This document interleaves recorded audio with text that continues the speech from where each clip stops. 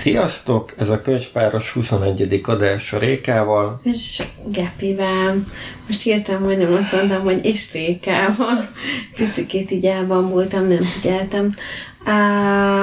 Most megpróbál... Igen? Most, hogyha kelt lennék, vagy újságíró, akkor valami olyan címet adnék ennek az adásnak, hogy lapot húzunk. Ezt most nem értem. Már 21. Ja, ó, nem. Ezek nekem nem szoktak leesni. Most már Budaörsön vesszük fel az adásokat, most is itt vagyunk, lefektettük a gyerekeket. Azt gondoltuk, hogy a nagyobbik gyerek az nagyon fáradt, kimaradt most már zsinórba több délutáni alvás, ezért talán hamarabb el fog aludni. Hát nem. Úgyhogy megint egy maratoni altatás volt. Ha kicsi az alszik magától, ez feladta már, tehát... De ezek ilyen jó meditatív altatások. Igen, a Dávid rendszeresen belealszik. Igen. Tegnap a gyerek ágyából szedtem ki, hogy talán ne aludjanak így együtt az IKEA-s pici gyerek ágyon, mert nem lesz túl kényelmes. Ezért sem vettünk fel. Vasárnap este, most hétfő este van. A mai témánk az Lovecraft lesz, ami hát egy érdekes dolog. De előtte még van pár dolog, amit így átbeszélünk. Viszont meg szeretném említeni, hogy lesz Lovecraft első országos találkozó. Eleve van egy Lovecraft rajongói oldal, ami már maga az oldal nyelvezete, meg minden látszik, hogy ezt abszolút geekek csinálják, vagy nördök, vagy nem tudom én mi, de hogy abszolút ilyen, ahogy szervezik, az is olyan, nagyon büszkék rá, és amúgy egy nagyon komplex programot raktak össze, úgyhogy ha valaki még nem hallott róla, vagy így érdekelni, akkor érdemes ennek utána nézni, a link benne lesz. Hihetetlen, de nem tudom, te végignézted, de hogy milyen előadások vannak. Nem. Ja. Na mindegy, szóval nagyon érdekes. Milyen előadások lesznek? Nagyon érdekes előadások vannak. Gyorsan mondok nektek egyet. Gyakorolni fogják vajon azt is, hogy hogyan kell kimondani helyesen azt, hogy hó-hú? Na hát, Dávid, én erre nem kerestem rá. Én amúgy is olyan vagyok, hogy nagyon ritkán mondom, amikor olvasok, hogy nagyon ritkán mondom ki a neveket a fejemben.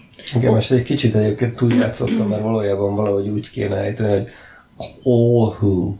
Na, szóval, október 19-én lesz ez a találkozó, a 3 Holló kávéházban, ami a Ferenciek terénél van, konkrétan a hídra néz rá.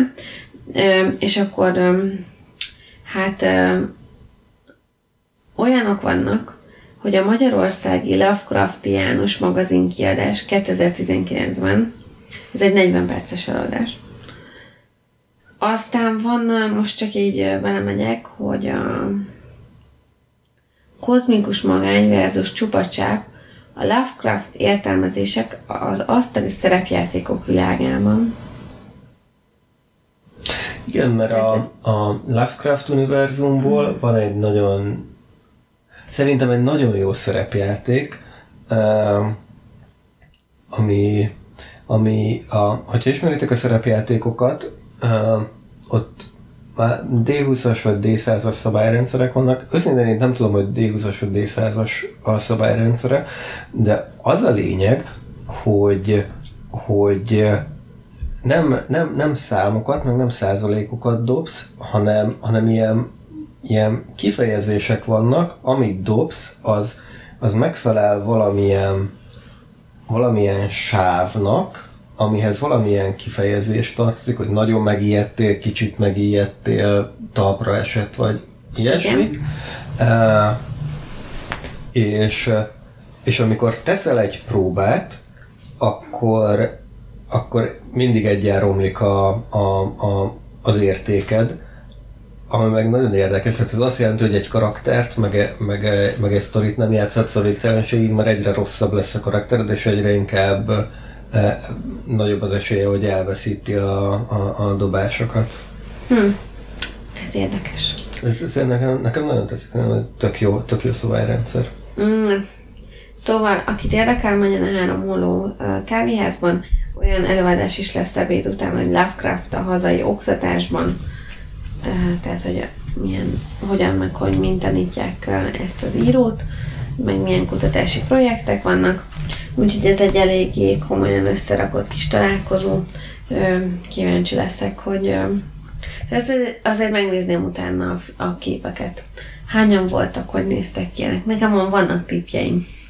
Jó van, ez most egy picikét gonosz volt, de hogy igen, és akkor ez az, hogy elmennénk, és 40-50 éves egyetemi tanárokat, meg professzorokat látnánk, akik erről vitáznak. Biztos, hogy van ilyen. Jó, én azért a bölcsész professzorokban hiszek, hogy ők a világ egy különleges szeletét képviselik. Jó, vissza fogunk térni Lovecraftra, de viszont,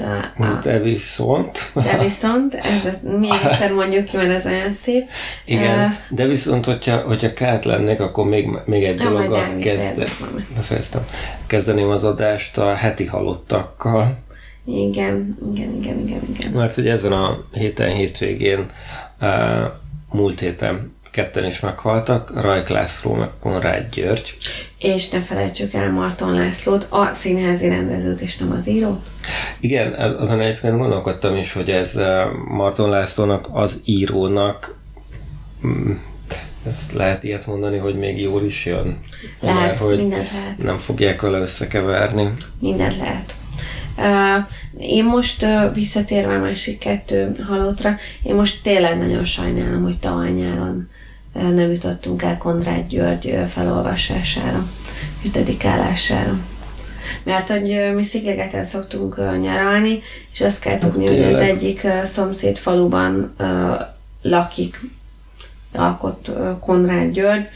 Szerintem van pesti lakása is, meg minden, hogy nyáron lent van, és hogy volt neki egy ilyen felolvasásos dedikálása a szülinappocskája alkalmából, és egyszer nem jutottunk el, későn vettük észre, nem mentük át, vagy pont akkor aznap már eljöttünk, vagy valamilyen volt, úgyhogy most ezt kifejezetten lehet sajnálni. Ilyen szempontból. Rajk Lászlóról pedig én nem is tudtam, hogy ő ki, meg hogy van, tehát hogy nekem ez az egész, hogy tőle kaptuk a Lehel csarnokot, ez most tudatosult. Te olvastál Konrád Györgyöt? Én olvastam Konrád Györgyöt, mert apukám nagyon szereti, és nem azt mondom, hogy egy csomót vett, de viszonylag sok Konrád Györgyöt, meg Nádast, meg ezt a generációt vett. Én egyáltalán Nádast se láttam nálatok. Megmutatom a könyvespolcon. Ott van az összes Nádas. Vagy lehet, hogy a nagyobbik öcsém már kisajátította. Nem hiszem. Na mindegy. Én még nem olvastam, de terveztem, de aztán valahogy mindig ő kimaradt ilyen szempontból.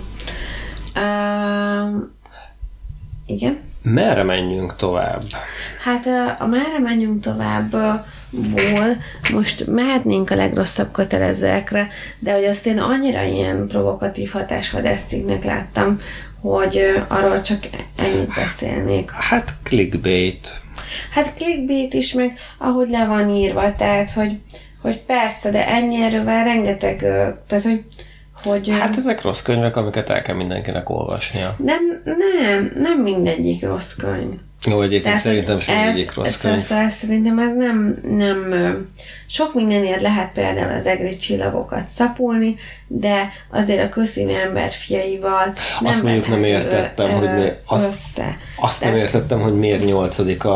a Kőszívű ember fiai, és 5. legrosszabb az egri csillagok, amikor szerintem az egri csillagok főleg egy fiúnak még így oké. Tehát, hogy azok az osztálytársaim, akik egyáltalán nem olvastak, ők az egri csillagokat azért elolvasták. Igen, meg... Bocsánat, az igazság, hogy sok mindennél lehet az egri csillagokra azt mondani, hogy vannak hibái, és a többi. Nekem egyszer egy ilyen beszélgetésen volt ki, hogy egy roma hát ilyen kutatónő, vagy nem is tudom már mivel foglalkozott, de a beszélgetésen az volt, hogy mondta, hogy ő nem, a férje roma, ő nem volt az, bocsánat, és mondta, hogy ő, miután a férjével találkozott, azután egyszer újra olvasták az egri csillagokat, és neki akkor tűnt fel, hogy alapvetően ez egy eléggé ilyen hát rasszista megnyilvánulása is vannak. Tehát egy nagyon tipikus, a sárközi cigány, aki benne van. Ja! Tehát, hogy ez azt hittem, hogy a törökökkel szemben. Nem a törökökkel, a cigány ábrázolása. Ami meg, hogyha belegondolunk, hogy mikor írta Gárdonyi Géza, akkor azt gondolom, hogy ez benne van. És ez egy kicsit párhuzam Lovecraft-tal is, mert hogy majd az ő rasszizmusáról, vagy hogy ő hogyan gondolkodott, arról beszéljünk, mert szerintem is az inkább a kor terméke volt nála. Na mindegy, szóval szerintem ezt olvassátok el, én nem értek egyet ezzel, meg nem is gondolom, hogy lehetne ilyen rangsort csinálni, ők is így gondolják, hogy nem lehet, mert szavazzál, és az az érdekes, hogy a végén lehet szavazni, és a legtöbb szavazatot azt kapta, hogy mindegyik jó. Yeah. De amúgy a Bankman, a második, én is a Bankmanra szavaztam, mert a Bankman az szerintem. Én azt annyi feldolgozásban láttam operában, meg mindenben, hogy én nem is értem. Nem, egyszerűen nekem abból semmi nem maradt meg, pedig legalább 4-szer láttam már. No. Konkrétan nem maradt meg semmi, szóval nem jó. Ez 3 perc volt. Szerintem 2,5 perccel többet töltöttünk a kötelező olvasmányokkal. Hát ezzel a cikkkel. Meg ezzel a cikkkel. Jó, lesz egy... Volt. Micsoda? Ez a Pest textet akarod mondani? Aha. Ez volt, nem? Ez most hétvégén volt. Nem, ez szeptember 26-27-én van, bocsánat, összetévesztettem, elnézést kérek, elnézést, nem, ez szeptember végén van. Na. Bocsánat, hogy lesz egy új irodalmi fesztivál, ami most tényleg nem könyvvásár, hanem csak fesztivál, de szerintem azért, hogyha valaki nagyon akar majd könyvet vásárolni, akkor azt majd megteheti. És ez egy új fesztivál. Neked mi tetszik ebbe a fesztiválba? Nekem azt tetszik, hogy ez kicsit szakmai fesztivál, de szerintem ez tipikusan az a szakmai fesztivál, mint ami mondjuk a Szinopszis is, hogy szakmai fesztivál, de ha egy laikus elmegy, akkor érti, hogy mi történik, és nem tudósok beszélgetnek az elefántcsontornyukban, hanem valamennyire kinyitják és közönségbarát módon mondják el. Ezt kb. a idézőjel fellépőkből, meg a moderátorokból gondolom.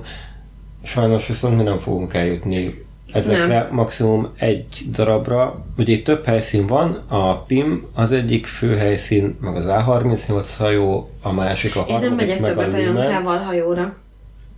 Kizárt, hogy menjek még egyszer. Pedig ott lennének a gyerekprogramok a szombaton. Ki szervez gyerekprogramot egy hajóra? Most komolyan.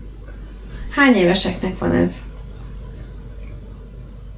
Hát óvisok, kisiskolások. Szerintem a kisiskolás az a maximum. Ahogy én emlékszem, az inkább óvisok. Meg nagyon-nagyon kisiskolások. Az óvisokból is azt gondolom, hogy de a Jankát ezt nem lehet szerintem. Most nem azért, mert ezért most voltunk esküvőn hajón, hát ha lehetett volna inni, én tuti iszok. Nem most komolyan, tehát veszélyes, és főleg azzal a gyerekkel, akit nekünk adott az ég. Jó, szerintem menjetek rá a programra. Nekem azt tetszett, hogy ezt a környező országoknak az irodalmi életét is bemutatja, tehát úgymond a V4-ek, a visegrádi országok, ami szerintem azért nagyon jó, mert egyszerűen, hogy is mondjam, tehát mindig arra menjünk rá, hogy minket mennyire utálnak a környező országokba, vagy mi mennyire utáljuk. Tehát, hogy sok minden ilyen meghatároz minket, miközben szerintem sokkal több a közös, és sokkal több a közös dolog, amiket lehetne hangsúlyozni. Ilyen szempontból, úgyhogy én ennek örülök. Nekem mindig azt hiányzik az ilyen környező országok, meg V4-ek, meg Lengyelország, bevonásakor, hogy ez csak a kultúrkör egyik része, vagy a szomszédság egyik része, de hogy ilyen szerb, horvát, a déli meg a keleti szomszédok, azok az ilyenekben általában nem vannak, nincsenek benne. Igen, csak ha belegondolsz, akkor az már így sok, tehát a V4-nek van egy ugye történelmi hagyománya ilyen szempontból. Én azt gondolom, hogy azt se lehet elvárni, hogy ennyiféle ország, ennyiféle kultúráját bevinni, tehát már szerintem az egy jó alap. Nem is azt mondom, hogy miért nem azok is, hanem hogy amikor környező országokról, meg szomszédos országokról beszélünk, akkor mindig ezekről az országokról, és nem annyira a déli, meg a keleti szomszédokról, de aztán lehet, hogy ezt egy... Hát, lehet, nem tudom. Okay. Majd megnézzük majd ilyen szemmel is, de igen. Azért ez egy jó dolog. Úgyhogy ezt belinkeljük. Pest Text a fesztivál neve. Nézzetek meg, aztán írjatok Twitteren vagy e-mailt, hogy milyen volt. Igen, mert amúgy jónak tűnik nagyon. Na, mi van még ott? Ott még az van, hogy lesz egy könyv, illetve van egy könyv, amit a Kőhalmi Zoltán írt, ja, igen. A humorista, akinek a könyvének az a címe, hogy a férfi, aki megölte a férfit, aki megölt egy férfit, vagy 101 hulla Dramfljordban. Igen, ez egy ilyen, ha valaki most olvasott Csernaszabóból hát nem, kicsit nekem így, amiket leírtak, tehát ilyen metaregénynek tűnik, hogy mindennel így egybefüggés közben, meg egy ilyen paródia jellegű, amiből szerintem, amilyet szerintem nagyon nehéz írni. Én is pont erre gondoltam, amit mondtam, hogy ez meta legyen, és annyira jó legyen, és közben vicces is legyen, akkor itt gyakorlatilag 2 regényt kellett megírni, és összemosni. Meg, hogy ugye ennek ez azért nagyon lehet blőd, erőltetett, nem működő dolgok, tehát ez nekem, én mondjuk erre a veszélyre gondolnék, hogy... Én is, de hogyha ezt meg tudta jól írni, akkor meg van hirtelen egy jó írónk, aki így kb. A semmiből jött, mert mint úgy a semmiből, hogy egy teljesen más területről.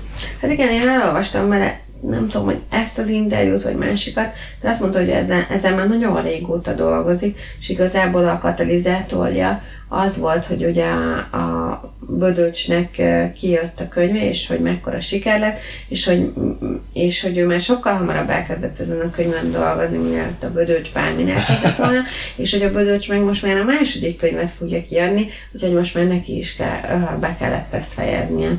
Úgyhogy hajrá az ilyen katalizátoroknak, tehát ez így jó. Engem is érdekel a könyv, tehát a David feltette azt a kérdést a kis jegyzeteimben, hogy elolvassuk-e. Szerintem elfogjuk majd valamikor, tehát biztos, hogy fel lesz a listánkon, de az biztos, hogy odaírtad, hogy könyvtár, biztos, hogy még a könyvtárban nincs meg. A könyvtárunkról azt kell, hogy nagyon sok minden megvan, de mondjuk egy fél-egy évvel a megjelenés után. Tehát egy hosszú, tehát nem úgy mondom, tehát ennek megvan egy könyvtárnál a könyvek beszerzésének a menete, és hogy szerintem ha most ez megjelenik, akkor ez tavasszal lesz ott. Nem fog eszembe jutni a szerzőnek a neve. Tömegpszichózis, tömegparanója, nem, a könyv címe sem jut eszembe, így aztán nagyon izgalmas lesz az egész. Hát ez így nagyon, mert én fogalmam sincs, hogy igen, de hogy az egy könyv a propagandáról, meg a jelenkori magyar propagandáról, és erről már beszéltél. Igen, erről már beszéltem. Tudom, a Leskó Péter. Valamilyen igen. Péter. Krepko. Kínos. Igen. Szóval ő. Igen, azt tehát, hogy az is nem sokkal, tehát, hogy ezt konkrétan olvastam a Magyar Narancsba a kritikát, végig gondoltam, hogy de jó lenne ezt elolvasni, és egy héttel később láttam a könyvtárban. Igen, és ráadásul a David volt az első ember, aki kivette, mert kb. A néni beleragasztotta a matricát, és még helyére akart, amúgy Krekó Péter, nem? Igen, róla van szó. Jól emlékeztem. És minden esetre a könyv teljesen jól működött volna esszéként, hogyha besűríti, mint ja, a Krekós könyv. Igen, de hát ez általában az ilyen ismeretterjesztő tudományos irodalomnak ez egy ilyen rákfenéje, hogy nagyon sokszor túl vannak írva. És még beleraknak egy fejezetet egy kicsit másféleképp. És a többi. Na, és akkor reméljük, hogy a Kőhalmi Zoltános könyv az nem ilyen lesz, de majd a könyvtárból akkor... Hát az nem, az egy ilyen érdekes metakönyv lehet, vagy meg is vehetjük, meg meglátjuk. Jó, akkor... Menjünk-e tovább hírekkel? Én a Dűne. Mikor érkezik a Dűne? Ja, de az egy másik Dűne, ami érkezik, mint amire gondolsz. Mert, hogy, ez nem a Dűne film, amire én gondolok, és Magyarországon folytatják? Forgatják? Nem. Folytatják? Nem. Nem? Ez hányféle Dűne van? Egyféle Dűne van, csak ez arról szól, hogy a Gabó kiadja egy új sorozatban, és így a borítók meccselni fognak, és kemény táblás ajándéknak való könyv lesz belőle. És akkor kiadják ugye az egész ciklust, a Dűnét, a Dűne messiását, Isten császárát. Nem. Mert én nagyon szeretem a Dűnét, de a Dűne az nagyon jó. A Dűne Isten császár, nem, a Dűne messiása a következő, az így oké, és a messiás után jön talán az Isten császár, de itt már kicsit bizonytalan vagyok. Igen. Minden esetre a Dűne Isten császárának a végével, hogyha vége lenne, akkor az még egy egészen jó ciklus lenne, csak nekem így egy kicsit sok túlírt, és az a típusú regény, amit be kellett volna fejezni a második, harmadiknál, kicsit olyan, mint a Rocky. Hát... Vagy a Rambo. Vagy még jobb, mint a Die Hard. Tehát a Die Hardot a 3-asnál teljesen be kellett volna fejezni. Be. Úgyhogy... Az jó, az amiben van az Samuel L. Jackson, az a harmadik, igen. Az a legjobb. Én azt 42-szer láttam. És még mindig tudok rajta. Egyébként az első rész a legjobb, de erről nem tudunk. Tehát most... Az a baj, hogy én szerintem az első részt nem láttam. Én mindig a harmadikat láttam. Jó, karácsonykor megnézzük. Ez lesz a karácsonyi... Ez lesz a karácsonyi filmünk, vagy a karácsony este. Vagy reggel. Jó. Vannak még más témáink. Akarsz ezekről beszélni? Hát, dobjuk be a drag queen-eket, mert pont azt akartam mondani, hogy mi lenne, hogy ezt erről nem beszélnénk, de jó. Ugye most az van... Nem, igazából csak miért nem beszélnél róla? Mert azt gondoltam egész egyszerűen, hogy a másik két téma az relevánsabb lehet a hallgatóknak, meg nekünk. A másik két téma az még fog menni egy ideig. Ja. Mert az érted, ez majd felkerült shortlist, stb. Tehát ilyen díjas dolgok. Majd, ha nagy díj tényleg megvan. Azok díjak. Majd, ha nagy díj megvan, akkor majd jöhet. Díjak, meg egy fantasy. De ez engem csak ez azért, hogy gyorsan összefoglalva, pár éve San Franciscóban egy drag queen bement egy gyerekkönyvtárba, és elkezdett ilyen könyveket felolvasni. Ugye ez a könyvtárakban nagy hagyománya van annak, hogy gyerekeknek felolvasnak. Ugye szoktuk látni különböző filmekben, sorozatokban, hogy elnökök is próbálnak felolvasni ilyen népszerűsítő korunknál, vagy egy politikusok. Ez amikor nálunk ugye óvodatérkövet adnak át a politikusoknak, ott könyveket olvasnak. És nem térdepáltetik a gyerekeket a betonon, hanem leültetik és mesét olvasnak nekik. Hát, ízlések és pofonok, nálunk ez maradt. És akkor itt a csavar az, igen? Hogy a drag queen-ek, ők nőnek öltözött férfiak. Ja, jó, akkor ezt tisztelem. És nem csak simán nőnek öltözött férfiak, tehát egy drag queen azért azon annyi smink van, meg annyi cucc, hogy az hihetetlen, és általában nagyon díszes, flitteres, feltűnő, tehát ilyen fellépő ruháik vannak. Igen, akiket igazából kabarékban, meg ilyen előadásokon szoktál látni, akik annyira túljátszák, hogy nem az a típus, aki... Hát annyira játsszák túl, mint Rami Malek a Freddie Mercury-t a Bohém Rhapsódiában. Tehát, hogy alapvetően a sztereotipikus mozgásokat csinálják, tehát Marilyn Monroe hasonmás, meg stb. De ez a drag queen-en amúgy csak egy irány, amikor egy ilyen hasonmás van. Igen. Na, mindegy, az a lényeg, hogy alapvetően ez egy esti műfaj. És hogy ami miatt talán még nekem is fura, hogy ez így, hogy egy napközben így, tehát ez abszolút nekem egy ilyen esti műfajnak tűnik, és hogy itt most arról megy a vita, hogy ez egyáltalán könyvtárban való-e. Mert ugye rendes meséket, tehát ilyen Hamupipőke, Csipke Rózsika... Meg azért olyan könyveket tehát, is mesélnek, ami azért ezzel kapcsolatos. Ami ezzel kapcsolatos, de hogy mesélnek klasszikus meséket is, mesélnek kortárs meséket. Igen. Nem tudom, én azt gondolom, hogy mi itt Magyarországon ettől nagyon távol vagyunk, hogy bármilyen történjen. Apropó, mi alatt altattál, olvastam, hogy meghalt Terry Black, úgyhogy... is meghalt. Ő is meghalt, igen. Szóval egy drag queen-es dologhoz azért ő hozzátartozik ilyen szempontból. Igen, de ő szerintem trash drag queen volt. Hát meg ő nem drag queen olyan szempontból, hogy ő át is operáltatta, tehát megindult azon az úton, aztán vissza. Na mindegy, ne menjünk ebbe bele, mert hogy alapvetően én tök őszinte leszek, felületes ismereteink vannak erről, és tudom, hogyha már Amerikában szerintem kapnánk azért, ahogy így beszélgetünk, és nem tudjuk pontosan, hogy a drag queen-eken belül hogy meg mind, meg hogy vannak a dolgok, mert hogy ott ezt azért komolyan veszik, és hogy igazából arra akarok kitérni, hogy itt Magyarországon szóval ez azért is van nagyon távol, vagy ott ez azért is sokkal aktuálisabb Amerikában, mert ott eléggé sok könyv foglalkozik ilyenekkel.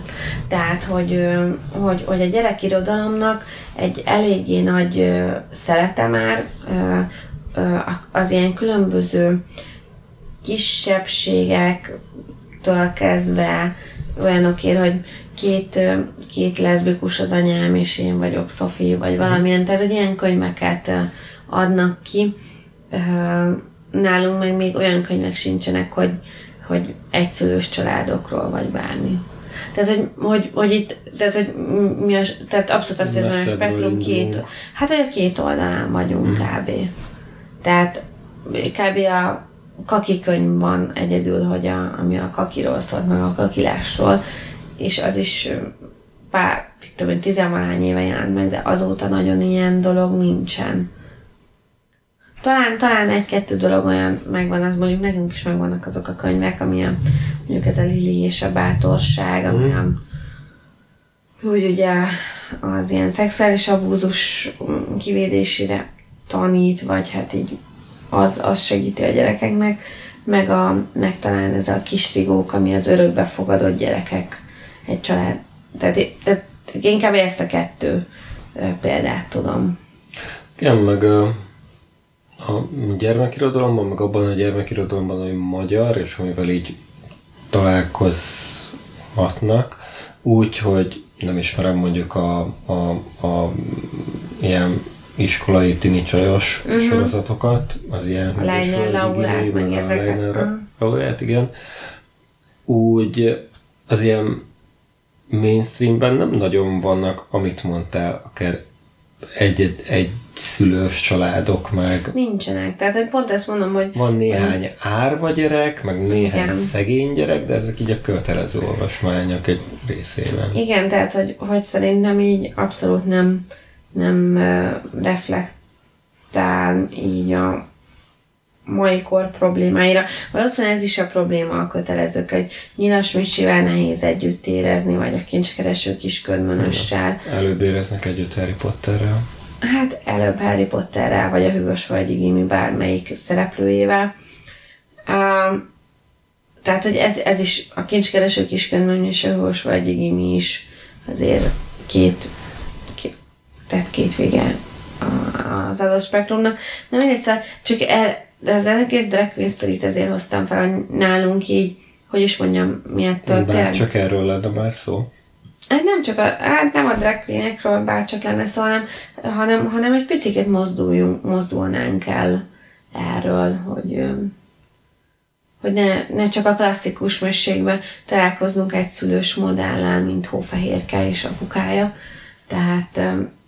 Tehát ezért szerintem lehetnének többek. Lehet, hogy van. Nem vagyunk otthon, vagy még nem jött el ez a korosztály. Hát de hogyha van, akkor nincsen annyi.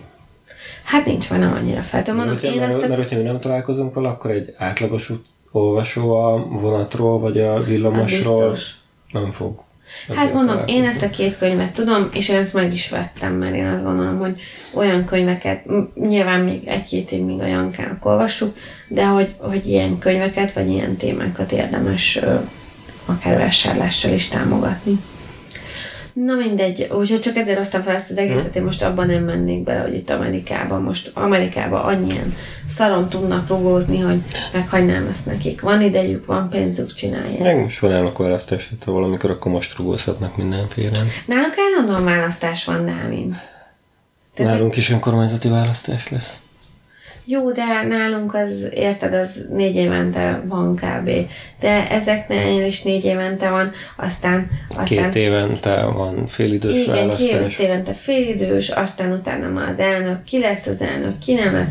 Tehát komolyan mondom, Magyarországon szarpolitikai jellemzőnek lenni, bezzeg Amerikában, ott aztán állandóan választás van. Na mindegy. Menjünk is tovább, és akkor térjünk rá a könyvünkre. Amiben én bevallom őszintén, hogy ugye mi 4 kisregényt vállaltunk be, de én ebből másfelet tudtam elolvasni. Az elmúlt 2 hetünk ugyanis ide-oda költözéssel telt. Most is úgy vagyunk, hogy még eléggé sok minden van nem a helyén a lakásban, de legalább most már találok bugyikat. Tehát pár napig ez is nehézséget okozott. Melyik volt a 2, amit elolvastál? Hát, amit felírtál, sorrendben mentem. Volt az, amin ez az egész, amikor ebbe az Innsmouthba megy a csávó. Innsmouth felett az ég. Azt hiszem az. Meg aztán valami olyat olvastam, amilyen... Árnyak Innsmouth felett. Igen. Nem, én az Árnyak Innsmouth felettet olvastam, tehát igen, úgy írtad fel nekem. Igen. Úgy írtad fel nekem, és aztán azt a Cthulhu hívását, vagy mi a szar. Hát, hagyjuk, Dávid. Én nem tudom, hogy erre itt engem te hogy vettél rá, hogy én ilyeneket olvassak. Meg milyen volt? Hát, nem, most ez nem borzasztó. Az Árnyék Innsmouth felett, kezdjük ezzel. Én az egészről tudok beszélni, szerintem ez egy pontosan olyan szerző, és ez most a Lovecraft rajongóktól is, akinek egy sztoriát olvastad az összeset.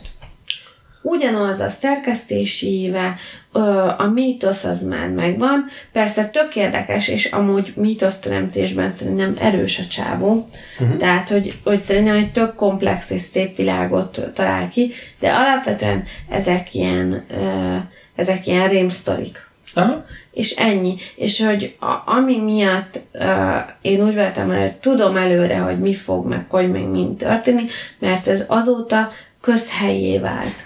Tehát, hogy értem az ő jelentőségét, hogy popkulturálisan miket alkotott, és hogy hogyan burjánzott ez végig, akár szerepjátékosan, vagy hogy merítettek belőle más írók, forgatókönyvírók, stb.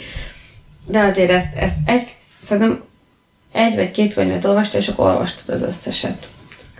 Igen, szerkezetileg meg stílusban. Ebből a szempontból mondjuk olyan, mint a Agatha Christie klinik. Igen, abszolút.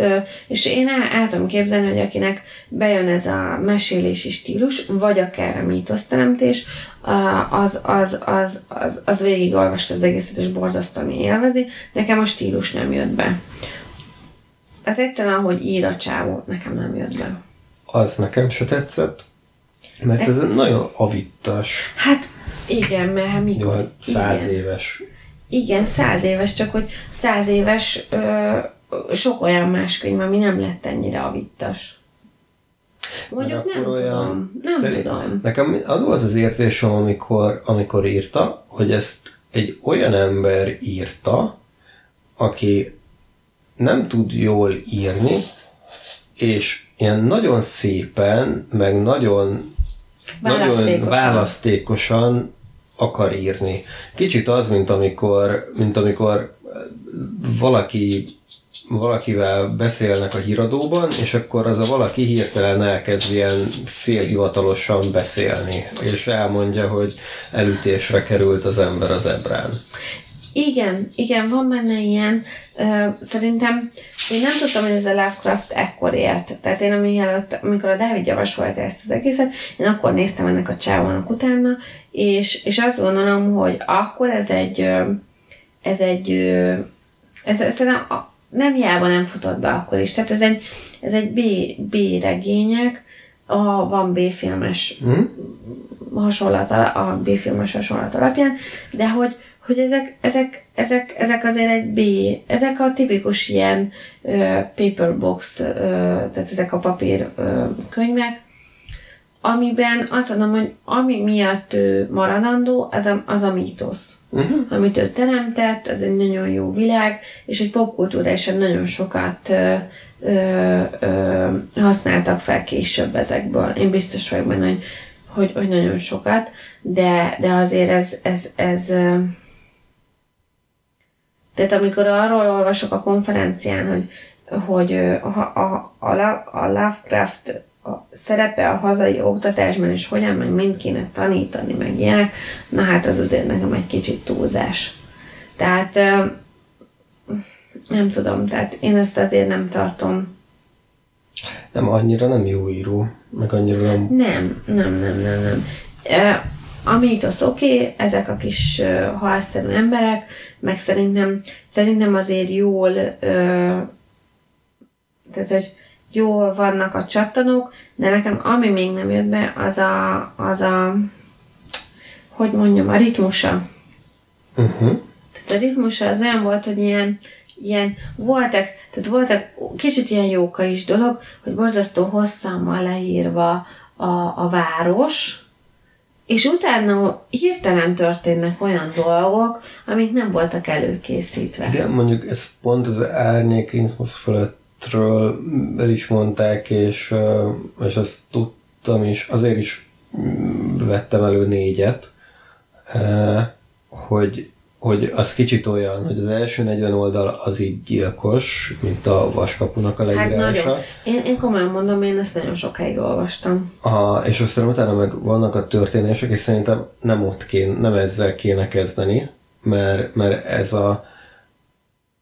a könyv, ez a kis regény, ez pont az első 40 oldal miatt nagyon fárasztó, vagy a Kóhú hívásával lehetne kezdeni, vagy amit te nem olvastál, de én még igen, az a Szín az űrből című, ami meg arról szól, hogy lezuhan egy meteor, és mit csinál a Földdel, ahova becsapódik, mert hogy ott is ilyen rossz dolgok történnek, és ott nincs ez a 40 oldalon keresztül megágyazás a mitológiának. Akkor azt mondod, hogy lehet, hogy az ellenérzéseim azért is vannak, mert rossz könyvvel és rossz résszel kezdtem? Igen, ez az egyik. A másik viszont így ez meg a Lovecraft rajongóknak egy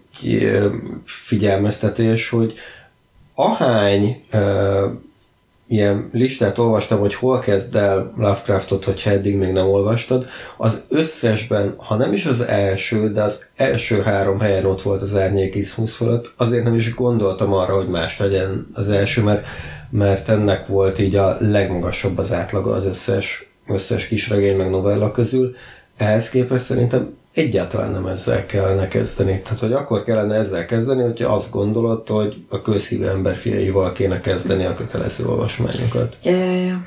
Bár nem abban van, hanem az Aranyemberben, a hosszús vaskapul élet. Tudom, fel akartam hozni egy másik. Ja. Hát figyelj, én nem tudom. Tehát azt gondolom, hogy viszont abban, hogy lehet, hogy azért gondolják ezt, hogy azt kell olvasni, mert hogy mégis ez arról szól, hogy hogyan ismerkedik meg valaki ezzel az egész hát másik világgal, ami itt párhuzamosan él mellettünk, és hogy ebbe hogyan ivódik, meg hogyan vonódik ő jobban bele. Most, ha valaki nem olvasta, én azért én nem lőném le, de hogy azért eléggé, hogy is mondjam, tehát ritmustalan a dolog, és hogy ilyen szempontból én értem, hogy miért ezt ajánlják. Tehát, hogy ezzel lépsz be úgymond a Lovecrafti világba, és akkor ennek az embernek a szemszögén keresztül így benne van, és átérzed ezt, de hogy ez tényleg nem annyira jó könyv. Meg ez az egész Lovecraft dolog szerintem ez olyan, hogy szerintem tényleg elég egyet elolvasni, hogy tudjad, hogy ez neked kell-e vagy sem. És hogy őszinte legyek, én biztos vagyok benne, hogy nekem nem kell. Tehát én szeretem, én amióta téged megismertek, azóta én nagyon sok ilyen könyvet olvasok, amit nem biztos, hogy levettem volna, ilyen sci-fi, fantasy, valami, tehát ezek a területek, aminek nagyon örülök, de ezt én most kihagyom, ezt a tovább menetet. Tehát nekem ez nem jött be, és hogy őszinte legyek, abszolút egy ilyen rémizgetős valami, amiből, megmondom, amiből ma már vannak jobbak. Még annyit ehhez, mielőtt igen? áttérünk a hagyatékára, hogy van ebből egy BBC hangjáték az Árnyékizmusz fölöttből, ami viszont lehet, hogy jó lehet, meg több Lovecraft sztoriból van hangjáték, úgyhogy ha beszéltek annyira angolul, akkor keressetek rá, vagy ez a kalózkodós internetes videótékában, vagy a BBC-nek a honlapján, mert én mondjuk az egyiket biztosan meg fogom hallgatni valamikor így vezetés közben. Én megmondom őszintén, hogy ilyen hangjátéknak én ezt el tudom képzelni. Tehát, hogy ez így teljesen jó. Nekem, ami még problémám volt vele, hogy értem, hogy akkor ez miért lehetett nagy szám, meg hogy ő ezt akkor így megírta, de hogy ez most már így túlhaladott, meg nem csak a nyelvezete avit, hanem az egész probléma felvetése avit. Érted? Tehát semmi olyan problémáról nem szól, vagy vet fel, ami úgymond aktuálissá tenni ezt a dolgot. Tehát valójában itt nem is tehát most mondhatnám az önidentitás kérdéskörét, és hogy mennyire fogadom el önmagamat, meg a gyökereimet, de hogy ezt azért nagyon bele kéne ebbe erőltetnem. Akár ebbe a könyvbe, akár ebbe a világba. Nem tudom. Én biztos vagyok benne, hogy ez a könyv ez azért nagy siker, mert vagy van egy eléggé nagy kultusza, vagy rajongó tábora, mert ez pontosan kultuszkönyv, ez olyan... Igen. Ez nem... De hát egy kultuszról is szól. Igen, egy kultuszról is szól. Tehát, és hogy maga ez a kultusz miatt, és ennyi. De hogy őszintén szóval, én komolyan elmennék a találkozóra, és megkérdezném őket, hogy ez szerintük egy jól megírt könyv. Ha azt mondják, hogy igen, akkor el is jössz. hát akkor biztos, hogy eljövök. Tehát akkor azt értem, hogy mi nem egy dologra gondolunk, úgyhogy én aztán tényleg nem vagyok válogatós. Te fogsz még Lovecraftot olvasni? Nem hiszem, ha olyan hangulatban leszek, akkor lehet.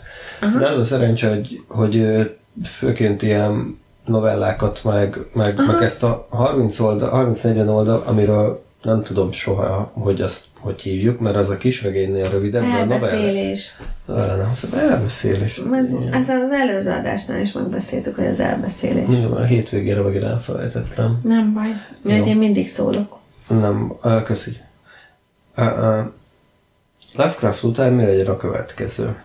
Húha, hát te döntsd el, Dávid, az az igazság, hogy én amióta visszaköltöztünk Budaörstre, én nagyon keveset tudok olvasni, ugyanis most már a Janka így nem jár oviba, így a szoptatások, tehát nem.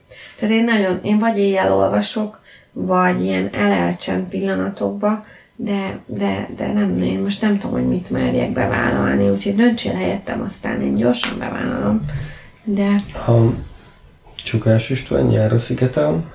Azzal az a gond, hogy az az egyetlen egy dolog, ami ebből a listából megvan a könyvtárban, de mindegyik kölcsönzésben van. Tehát... 22-es csapdája sincs meg. De 22-es csapdája az megvan, csak az Esztergomban van. A könyvünk? Nem, nekünk nincs meg a könyvünk, édesanyámnak van meg a 22-es csapdája. Azt mondjuk hétvégére el tudja hozni. De hát akkor egy hetünk lesz elolvasni kettőnknek, az nem fog menni. Jó, akkor a Luther kutyái, vagy a Milbacher?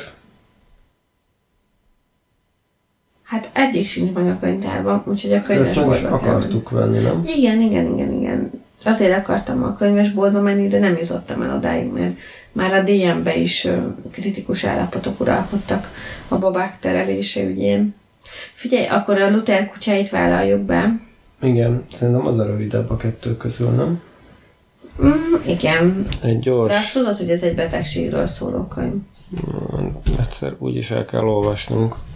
Én nagyon szívesen olvasok Szilasi Lászlót, tehát én örülök, hogyha ezen így túl vagyunk. Na jó van, akkor Szilasi László lesz, ha így már ilyen szépen előttetek feltártuk, hogy hogyan beszéljük meg, hogy mi lesz. Ugye a Luther kutyái, ugye ez egy betegség regény, szerintem azért jó ilyeneket olvasni. Soha nem tudhatod, hogy veled mikor történik ez meg. Úgyhogy... Legalább gyors lefolyású, 288 oldal. Hát a szokásos magvetős mondjuk, hogyha akkor az nem olyan sok betű, nem? Hát nem tudom, nem. Amúgy nem. Na jó van. Akarom még valamit beszélni? Nem, mert közben arra azt próbáltam megtalálni, hogy a Milbacher könyv hány oldal, de azt meg itt nem találom meg. Úgyhogy ezt nem is most fogjuk elolvasni. Nem is most fogjuk, mert a Luther kutyáit olvassuk, már megbeszéltük. Jó. Na. Nem beszél. Most arról jutott eszembe, hogy a Molyon nézem, hogy hány oldal, és az rövidebb, mindegy, és ugyanúgy megvetős, de hogy nem is beszéltünk a molyos botrányról. Milyen molyos botrány van? Én nem is tudok róla. Nem vagyok fent a molyon. Én sem. Az volt a lényeg, hogy a moly játékszabályzata az nem engedi meg, hogy kritizáld az oldalt az oldalon. Yeah. Negatívan. És néhányan ezt megtették, amit a játékszabálynak megfelelően szankcionáltak is. És aztán ebből volt egy kis... Hát igen, én ezzel azért nem értek egyet. De közben meg egyet értek, mert az övék az oldal, tehát azt csinálnak, amit akarnak, és olyan szabályokat hoznak. És hogy... Igen, azt, hogyha valakinek nem tetszik, akkor meg ne használja, és akkor...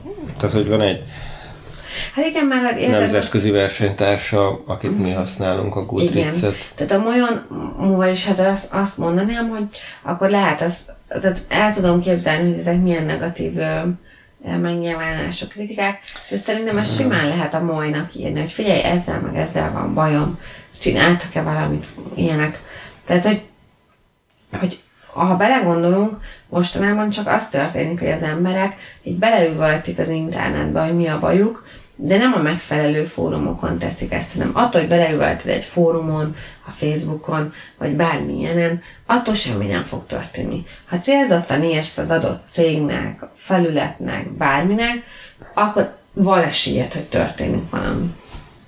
Tehát elsőre én a kitiltottak pártján voltam, de most már inkább molypárti vagyok. Most, hogy ezt így átgondoltam.